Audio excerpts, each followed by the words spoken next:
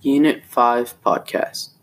Hunting and gathering are the earliest known ways that people obtained food to eat. They relied on these methods until 12,000 years ago, when they began to use agriculture, which is a process by which humans alter the landscape in order to raise crops and livestock for consumption and trade.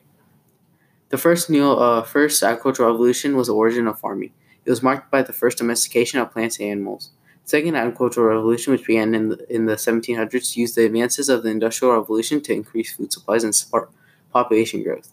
The third agricultural revolution, which began in 1960s, included the Green Revolution, as well as an agribusiness model of companies controlling the development, planting, processing, and selling of food products to the consumers.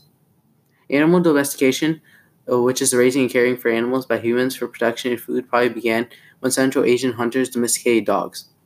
Plant domestication, which is the growing of crops that people planted, raised, and harvested, probably began after animal domestication.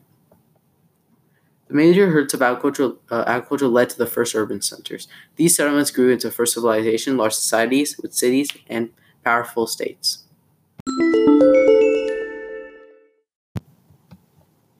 Two driving forces have always shaped agriculture. One is physical geography, and the other force is economics. Plant and animal protection are directly linked to the climate in which they exist.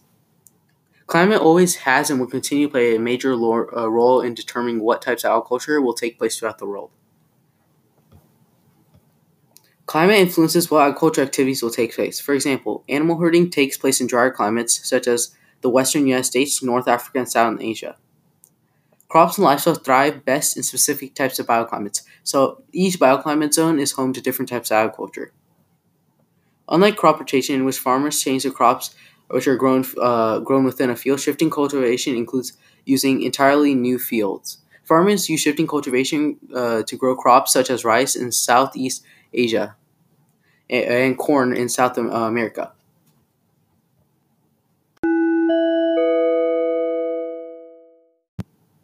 My favorite part was when it talked about how before it was all fresh and expensive, and now since they have started to use pesticides, it grows fast, so it's like super cheap.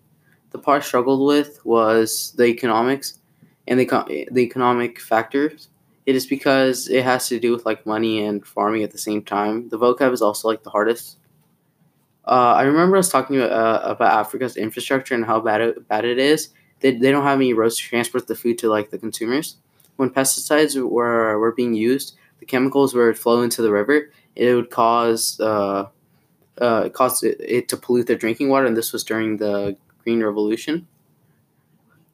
About 12,000 years ago, people living in Southwest Asia began to grow crops and raise animals intentionally. From the beginning of agriculture in that region and later in a few other regions, agriculture diffused throughout the world.